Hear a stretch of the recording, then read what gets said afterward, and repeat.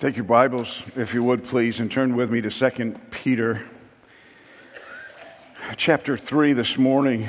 In our worship, we focused on some older songs that point our attention to the cross, to remind us of grace and mercy, some of the very things that Peter addresses in his text, particularly as he's writing to the churches that were experiencing this shift of theological thinking. Error had entered in. There were false teachers that were abounding. They were questioning the eschatological return of Jesus. They were questioning some of the very elemental things of the faith. They were teaching people how to live in the flesh. You know, sometimes we do that in our worship, and we appeal to the flesh rather than the mind.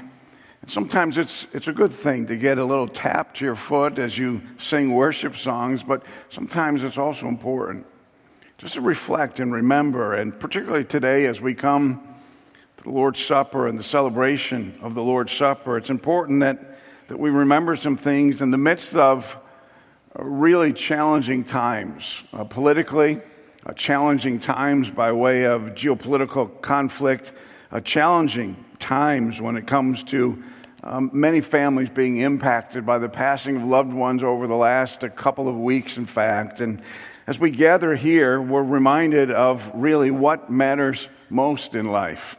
It's important that we do this from time to time. In fact, it's even commanded in the Scripture. So our reflection today will be all towards the celebration of what Christ has done for us as we maximize His mercy. Our sins, though they're many, His mercy is more. Did you ever stop to think about that? His mercy is more. So what then? Shall we continue in sin that grace might abound? What did Paul say? Ridiculous. God forbid. To somehow, in His mercy and somehow by His grace, the believer has to come to a place in life, and that place isn't a location necessarily.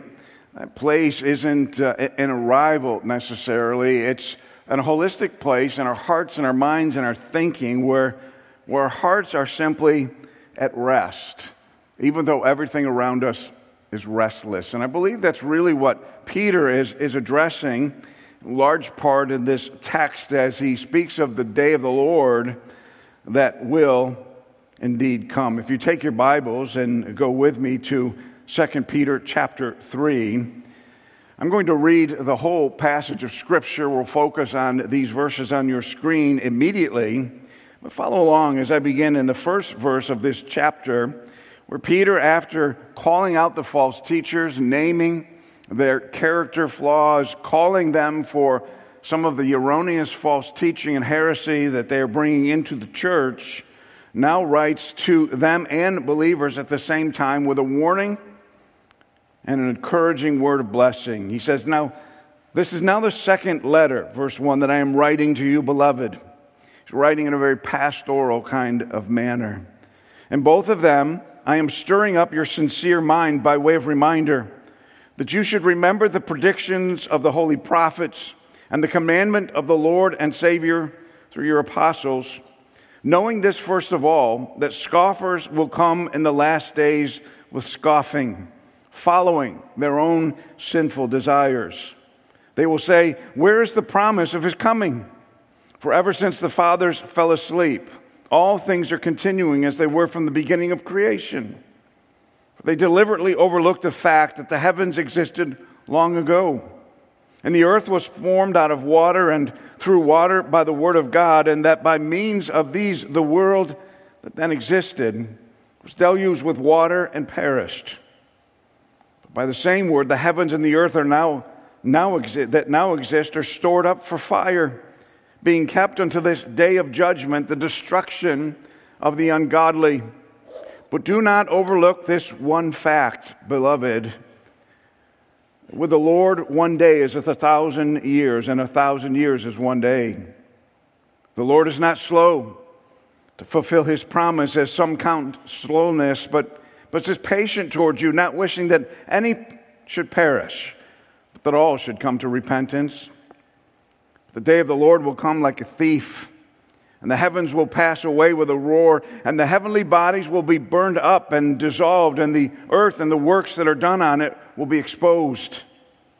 Since all these things are thus to be dissolved, what sort of people ought you to be in lives of holiness and godliness, waiting for and hastening the coming of the day of God, because of which the heavens will be set on fire and dissolved, and the heavenly bodies will melt away as they burn.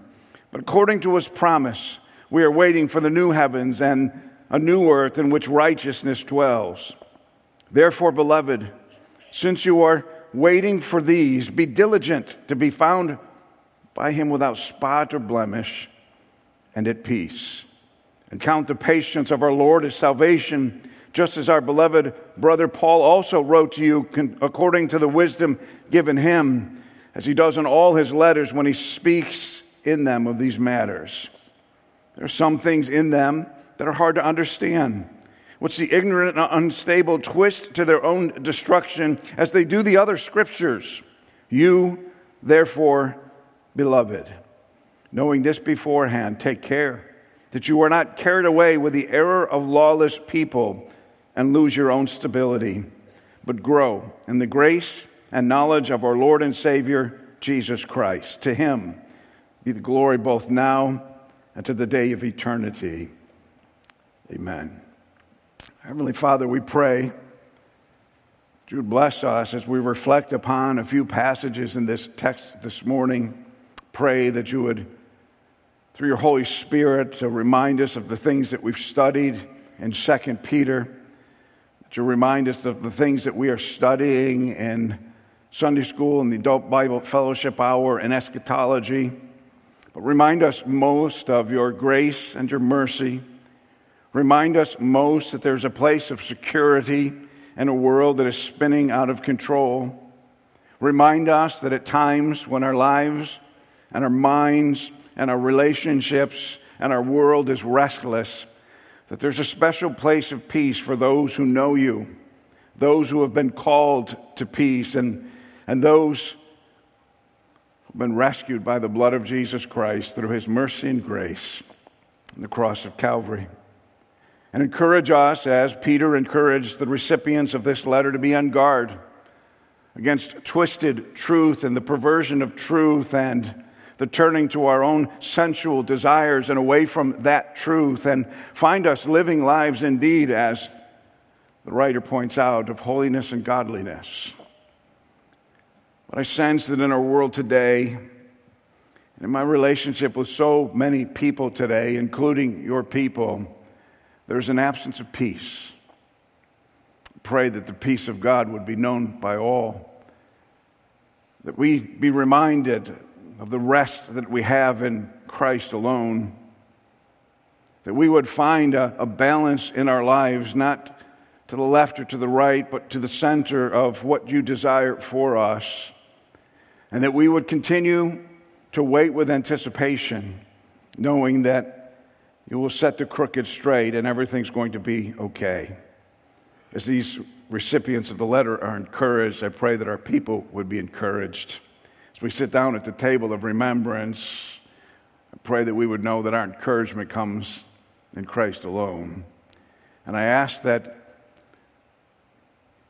even the words of Paul would become real to us. As often as you eat of this bread and drink of this cup, you remember the Lord's death until he comes. And even so, come, Lord Jesus. But until such time, give us rest. Well, thank you in Jesus' name. Amen. As we look to the text briefly this morning, especially in verses 11 through 13, Peter is wrapping up his introduction of this eschatological confusion, the confusion that says, well, listen, all of these promises were made by Christ and they were made by the apostles, but they're now dying and they haven't come through. So why should we believe that Jesus is coming again? In fact, he's not. And what they had in mind in the text is if Jesus wasn't coming back, there would be no accountability. And if you can erase the accountability that every human being has to a holy and righteous God, you can begin to design your life the only way that you desire to, according to your sensual lusts. In other words, you can do whatever you want. There are no consequences. You'll never have to answer for it. There's never going to be any time in which you stand before the presence of the God of all creation and give account. And Peter says, that's just not true. The false teachers of today are promising some of those very same things or minimizing his return in some ways. They're perverting the truth of this text and the truth of the coming of Christ in an opposite direction. And they're telling us, who cares what's going on in the world? Who cares what's going on in your family? Who cares what's going on at work? Just sit back and wait and listen for the sound of the trumpet. I'm not sure that's helpful either. So as Peter writes to these believers, he tries to sort it out a little bit. And we'll try and do that briefly as we come to the table of remembrance. He reminds the people of God that indeed God did come in judgment once before.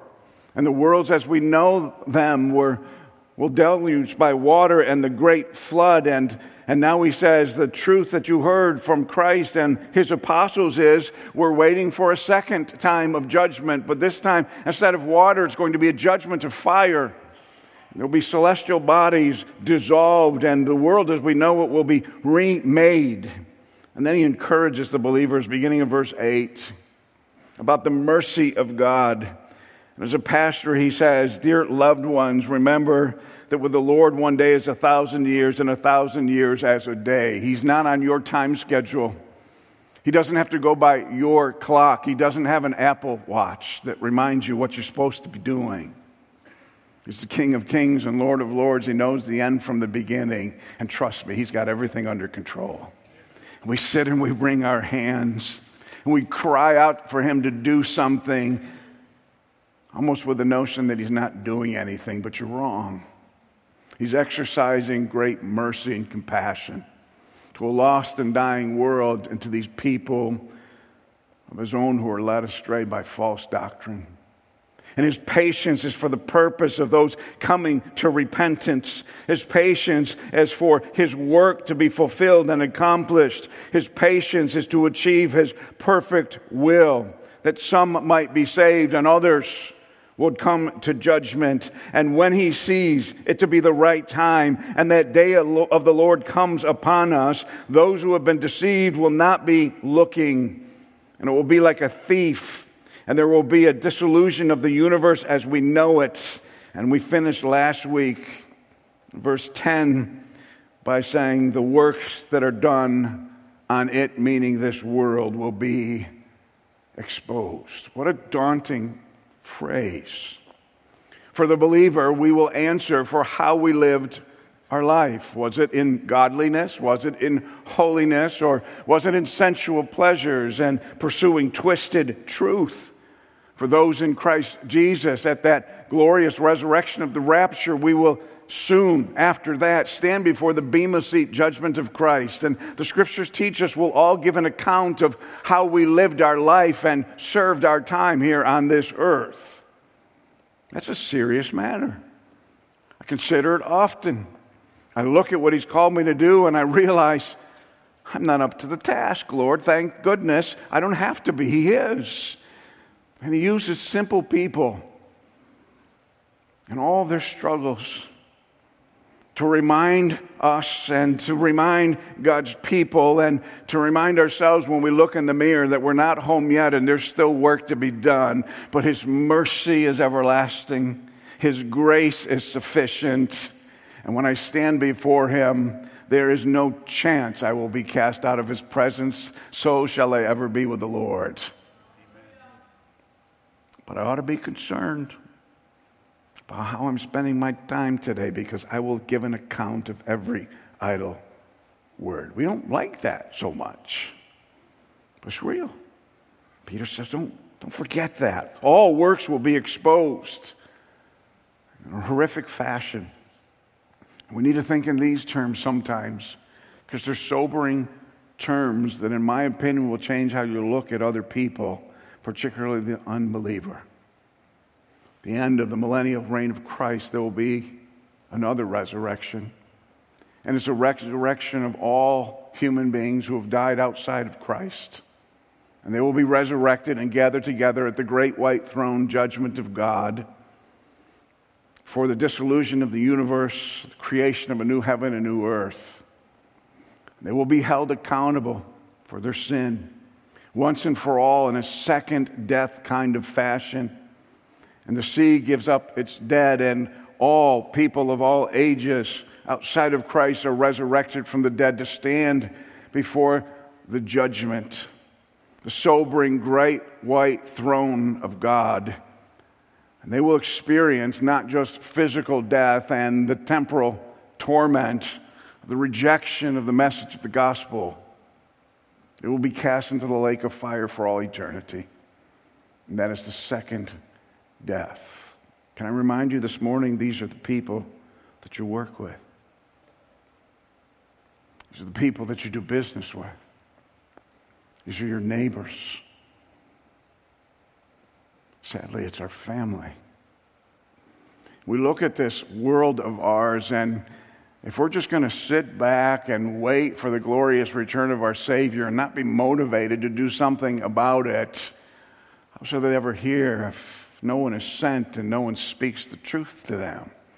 We will give an account in our security, and they will give an account for their eternity. For every work on earth that is done will be exposed. You know, for some Christians, there's this notion, with some fire and brimstone pastors. Good, they're going to get exactly what they deserve. It crushes my spirit. Crushes my spirit. That's what I deserved.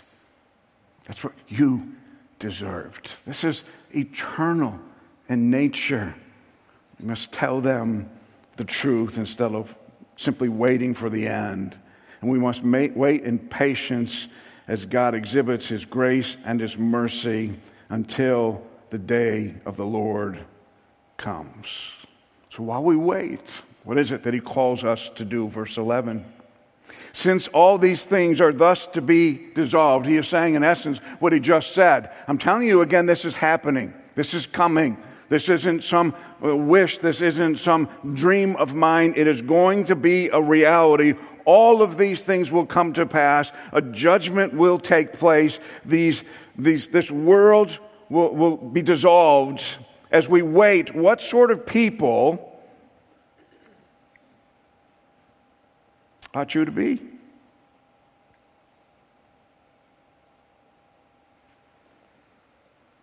There's a difficult balance that comes to life sometimes. We want to sit back in a good way and trust that God's got this and everything's going to be okay. Yet in the parables, that Olivet Discourse and in other areas, it also says we're to be working diligently when all this stuff comes to pass. So what is it? Do we sit around and wait, or are we working diligently towards his coming and return in preparation for all of these things that are spoken of in this time? Well, I think the answer is both. I do not believe that God blesses idle hands, not for a second. I don't believe that God blesses workaholism, but I'm not sure. But if in context, we've made hard work and effort and determination a bad thing in the church today. We should just rest in the Lord. Everything's going to be fine. I don't find that in Scripture. In fact, I'm warned about wasting talents and the opportunities that God presents to you. But there's a paradox there, and there's a fine line of balance between those things. Some of the most godly people that I know were diligent and busy all of the time in the work of the Lord. But also in times of reflection, they're the most unshakable people that I know, because they are resting in the hope of the return of their Savior. I hope that I can learn to be both of those things, resting, yet diligent, unapologetically diligent for that truth. Well, how do we do that? He says, you ought to be the kind of people whose lives are displayed through holiness and godliness. What does he mean by those two things? When he speaks of holiness, he's talking about forms of behavior. He's talking about the choices that you make in life. He's talking about external actions and behaviors that are rooted in the internal change that comes in Christ alone. He's saying somehow we must live soberly and righteous in this present age in holiness. Peter addressed this in his first letter. Verse 15, but as he who has called you is holy, you also be holy in all of your conduct, since it is written, you shall be holy, for I am holy. As you see all of this taking place, as you respond to the false teachers, as you respond to the chaos and the restlessness of the world, what kind of people ought you to be? You ought to be holy people, living lives for the glory of God. Not holy people, perfect. Because that's like chasing after the wind. You understand that, don't you? Holy people quick to cry out to God for forgiveness. Holy people quick to check their tongues and their actions and their behaviors so that nothing undermines their faith and the promise of the return of a Savior. Holy people, through their external actions, show that they are different than the world. This is where it gets ugly, particularly in our conservative circles. We want to put some words to that holiness. And we want to say, well, that means this. And it goes back to the old age of fundamentalism, that you don't dance and you don't go to movies and you don't drink alcohol and et cetera, and that was bankrupt. And a lot of people learned to live by those rules, but they never were introduced to the Savior. But these false teachers were teaching the opposite. And I think some of the false teachers of our day are doing this too. God created you this way. Just pursue the desires that He's planted in your life, whether they be sexual desires or relationship desires. God wants you to be happy. He wants you to have your best life now. That's not in the Scripture. We wrestle with some of these truths of holiness. Holiness is God-like behavior. And if the standard is absolute holiness, I think there's a little work to be done in all of our lives. How about you? All of our lives. He's calling us to consciously live our lives in a pagan age that is spinning out of control for the glory of God, so that these false teachers have no opportunity to say, see, well, look at those people over there. But He also calls us to live lives, there's an expectation of that. He is saying, this is your obligation. Isn't it funny that we don't often talk about this in the gospel accounts? Come to Jesus, He'll take away your sins, He'll give you your best life now, and then you just go live your life. That's not true. Peter's saying, you have an obligation as the people of God to live holy lives in godliness. It's that godliness, the internal heart attitudes, that reverence, the respect and for the truth of God's word, and that internal condition that bleeds out in our behaviors. Unfortunately, in many of our churches of a conservative nature, we want to stamp out the behavior and never deal with the heart, and it never works that way. If you're struggling with behaviors, it's a spiritual issue. It's a vertical issue. You have to address that first, because in your flesh you are unable to remedy that all by yourself. Only God can do that. The power of the gospel, the person of Christ, the dwelling presence of His Spirit. In the midst of all of this impending doom, live lives of holiness and godliness, verse 12, waiting for and hastening the coming of the day of God. And Peter's already told these believers how to prepare for that.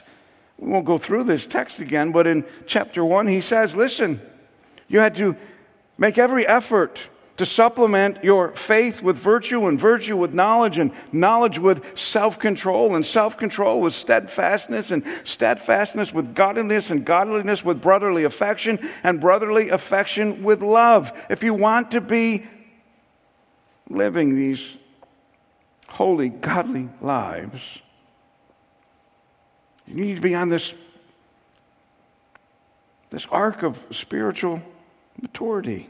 For if these qualities are yours and increasing, I love that, and increasing.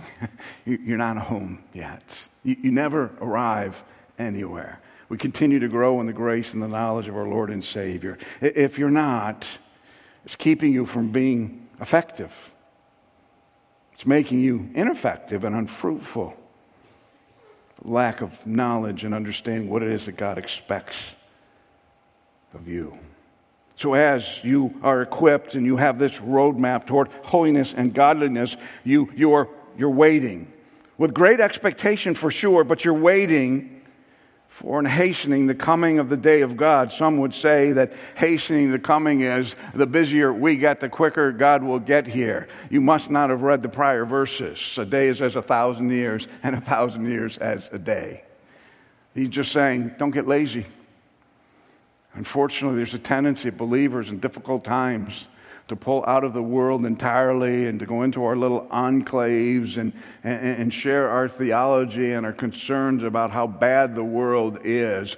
But we've removed then the salt and the light that God has intended us to be in our world. He's not calling us to separate and come apart as we're waiting for that day. He's calling us to be engaged, to be involved, to be busy in the work of the Lord, because the day of God is coming. Now, some would think this is just the same way of him saying in the prior verses, the day of the Lord, but those are two different times. The day of the Lord is the time of judgment and cleansing and the dissolution of this world. The day of God is what comes after that, where the believer receives their fullness of promise and where the believer understands this new heaven and new earth and the glory of our King. And it is that day of reward, is that day of tranquility, is that day that God rules.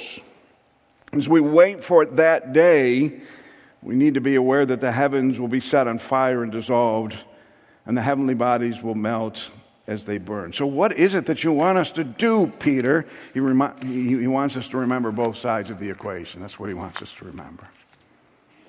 What a blessed day in store for God's people. What a horrible day in store for the unbeliever. Live with those things and the fullness of awareness, and be diligent. Because judgment is coming. Verse 13.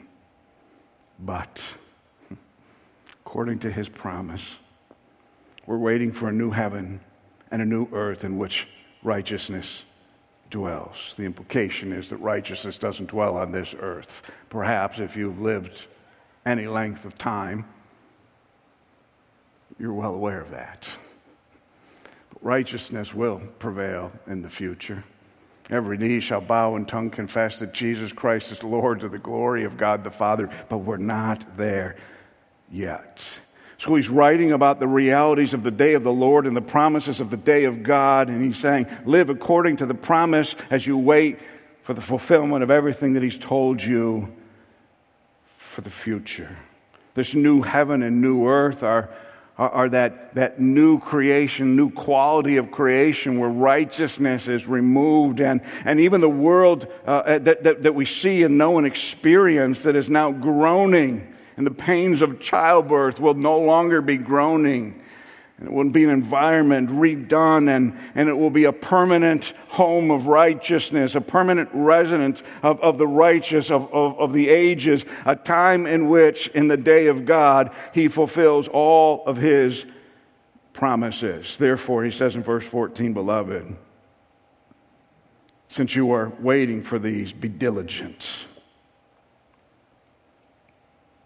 Be diligent. Do something. Do something. What something? Pastor Jim, read the text. Holiness and godliness.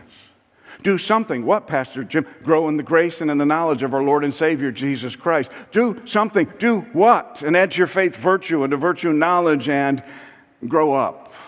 Grow up spiritually. Go out spiritually. Do the work of the Lord in diligence.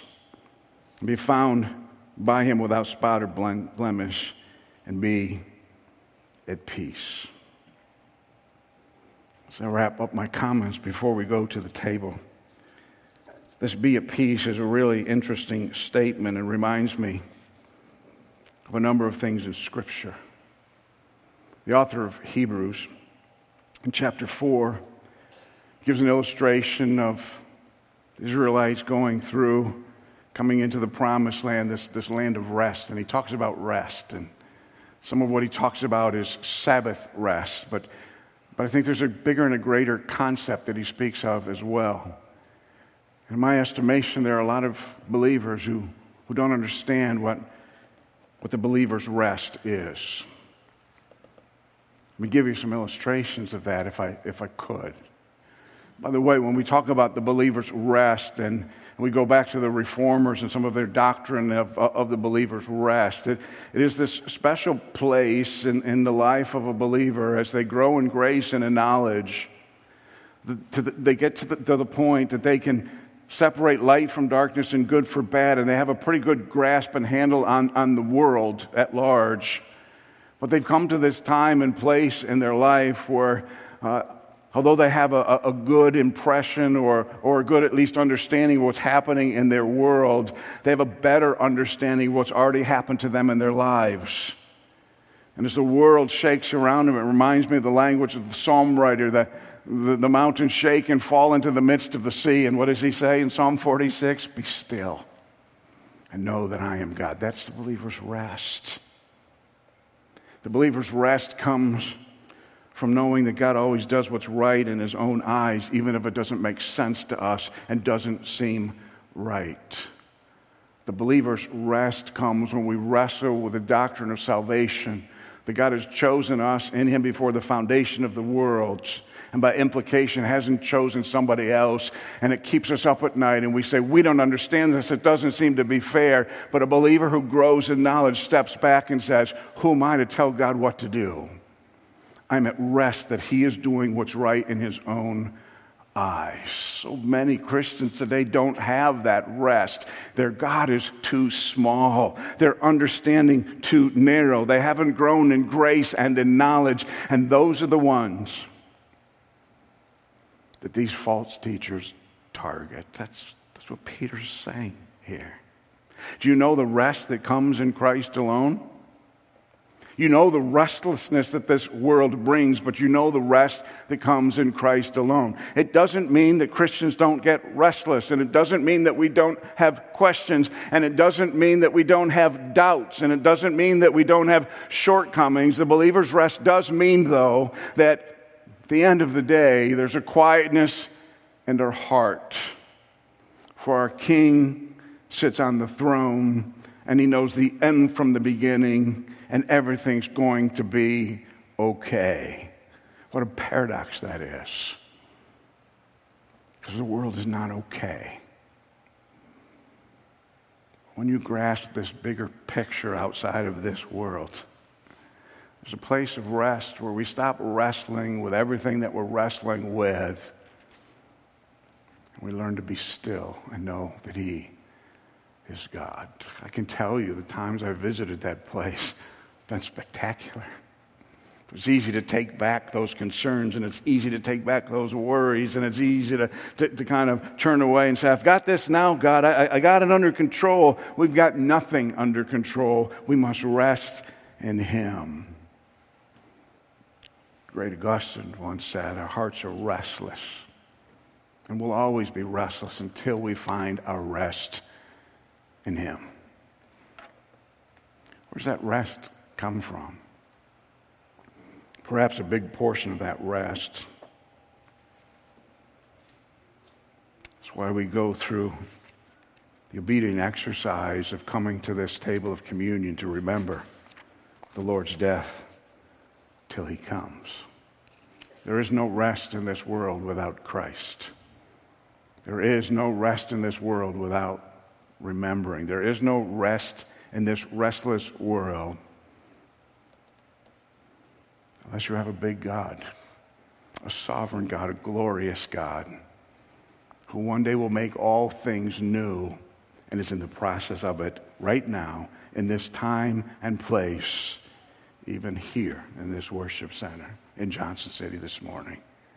There's a place of rest that is rooted in the security that the believer has in Jesus Christ. And there is no security outside of Jesus Christ. Paul in Ephesians reminds the believers there, in him, meaning Christ, you also, when you heard the word of truth, the gospel of your salvation, believed in him. And the moment of belief were sealed with the promise of the Holy Spirit, who is the guarantee of our inheritance until we acquire possession of it. It is your inheritance, but you don't have it right now. But you can be quiet in your spirit. You can find the believer's rest. You can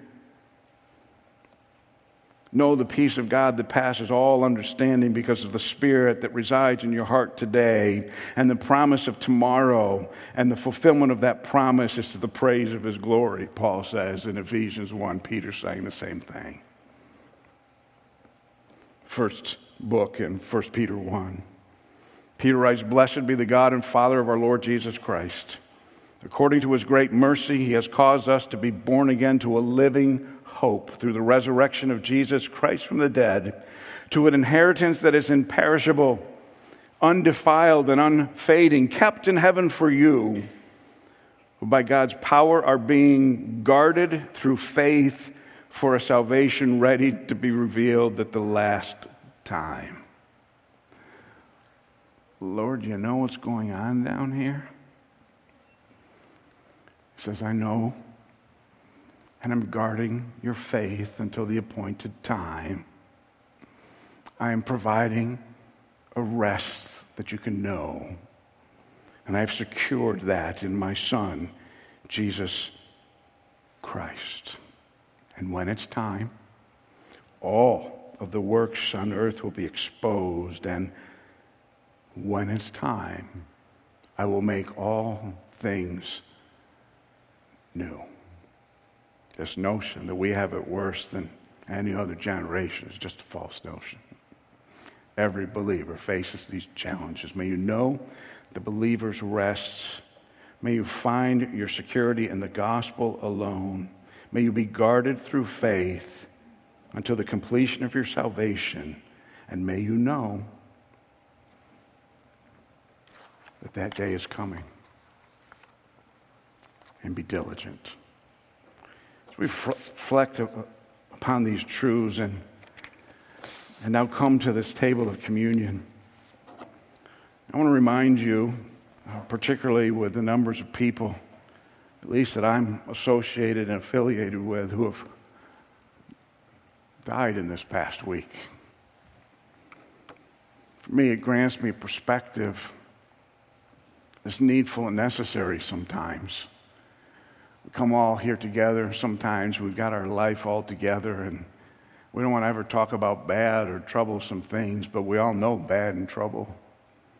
We all carry burdens, and we all have those who pass on before. I shared with you it was a burden of my heart as we went through chapter 2, because I know people that I'm just not sure about. And I, like you, am in need of the believer's rest and the confidence that I need to have that God did what was right in his own eyes.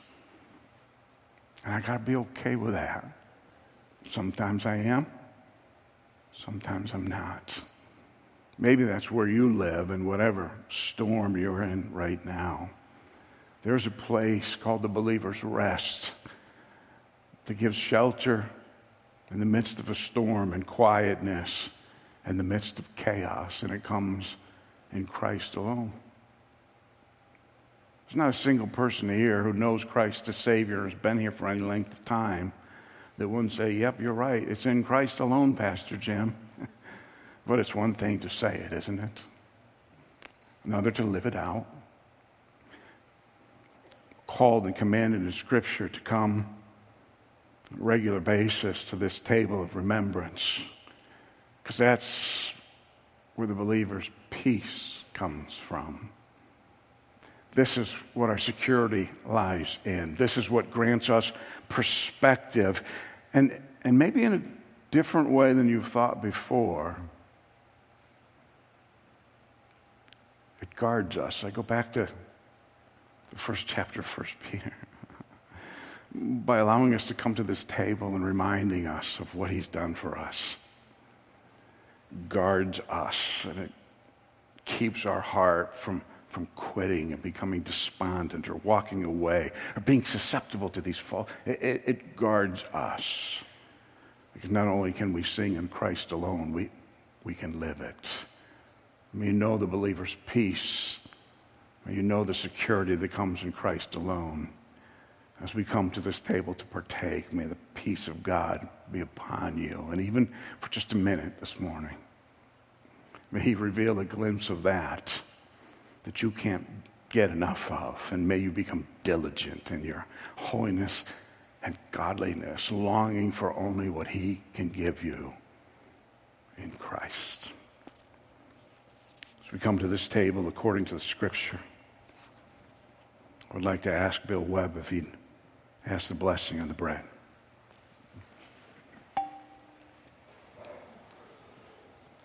Our Heavenly Father, we're thankful for this day. We're thankful for this time of worship. Thankful for this time of communion with you. Lord, as the words from the hymn, "On a hill far away stood an old rugged cross, an emblem of suffering and shame." Jesus, I thank you today for suffering for me, for suffering for us.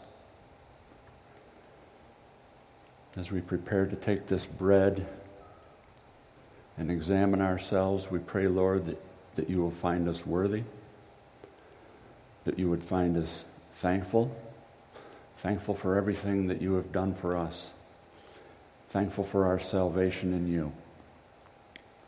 And I just ask these things in your name. Amen.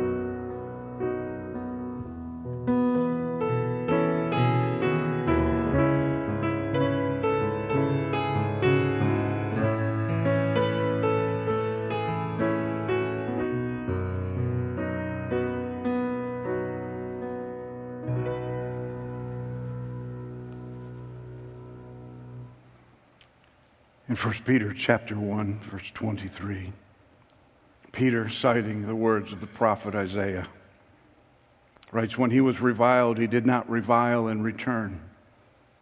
When he suffered, he did not threaten, but continued entrusting himself to him who judges justly.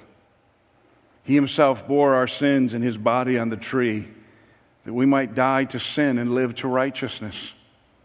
By his wounds we have been healed. For you were straying like sheep, but have now returned to the shepherd and overseer of your souls." The same night in which he was betrayed, Jesus took the bread, blessed it, and broke it, and gave it to his disciples, saying, "This is my body, which is for you. Do this as often as you eat it in remembrance of me."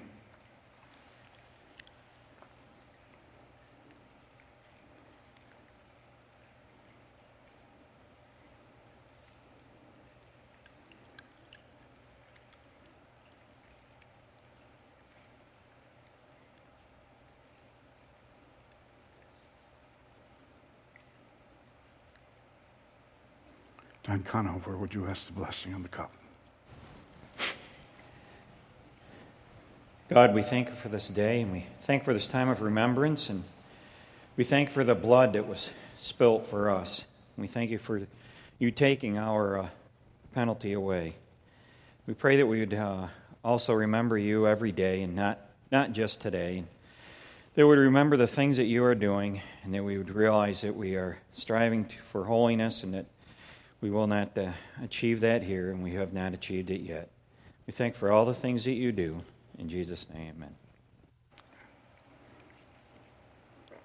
The Apostle Paul in Colossians chapter 1 writes, "For in him," meaning Christ, "all the fullness of God was pleased to dwell, and through him to reconcile to himself all things, whether on earth or in heaven, making peace by the blood of his cross.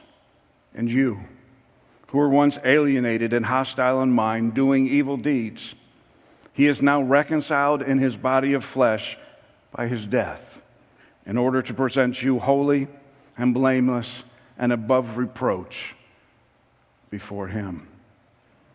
In the same manner also, when he had supped, Christ took the cup, saying, "This cup is the New Testament in my blood.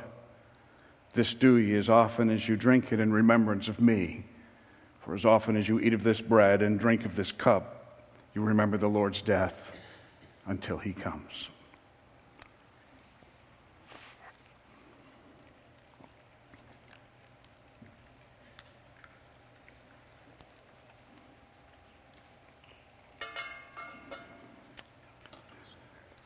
For as often as you eat of this bread and drink of this cup, you proclaim and remember the Lord's death until he comes. Peter was teaching those who were in the midst of persecution and false teaching and perilous times that until he comes, be at rest. Know that you're secure and live lives of holiness and godliness. May it be so here at First Baptist Church in Johnson City. Father, thank you for this time. We thank you for rest. We long for rest. We thank you for the security that we have in Christ. It is so needed.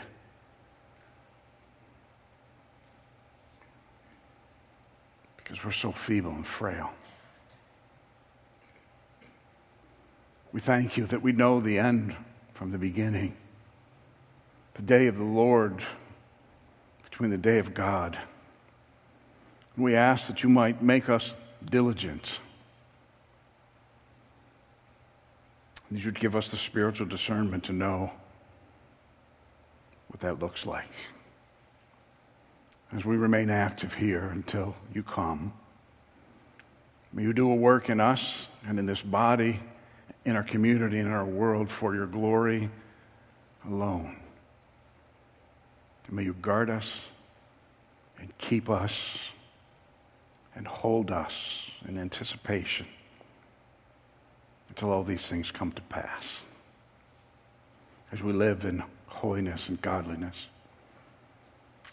Father, I pray that we would be concerned and weep with those that weep, rejoice with those that rejoice, and as a congregation, come along the side of those who are in need.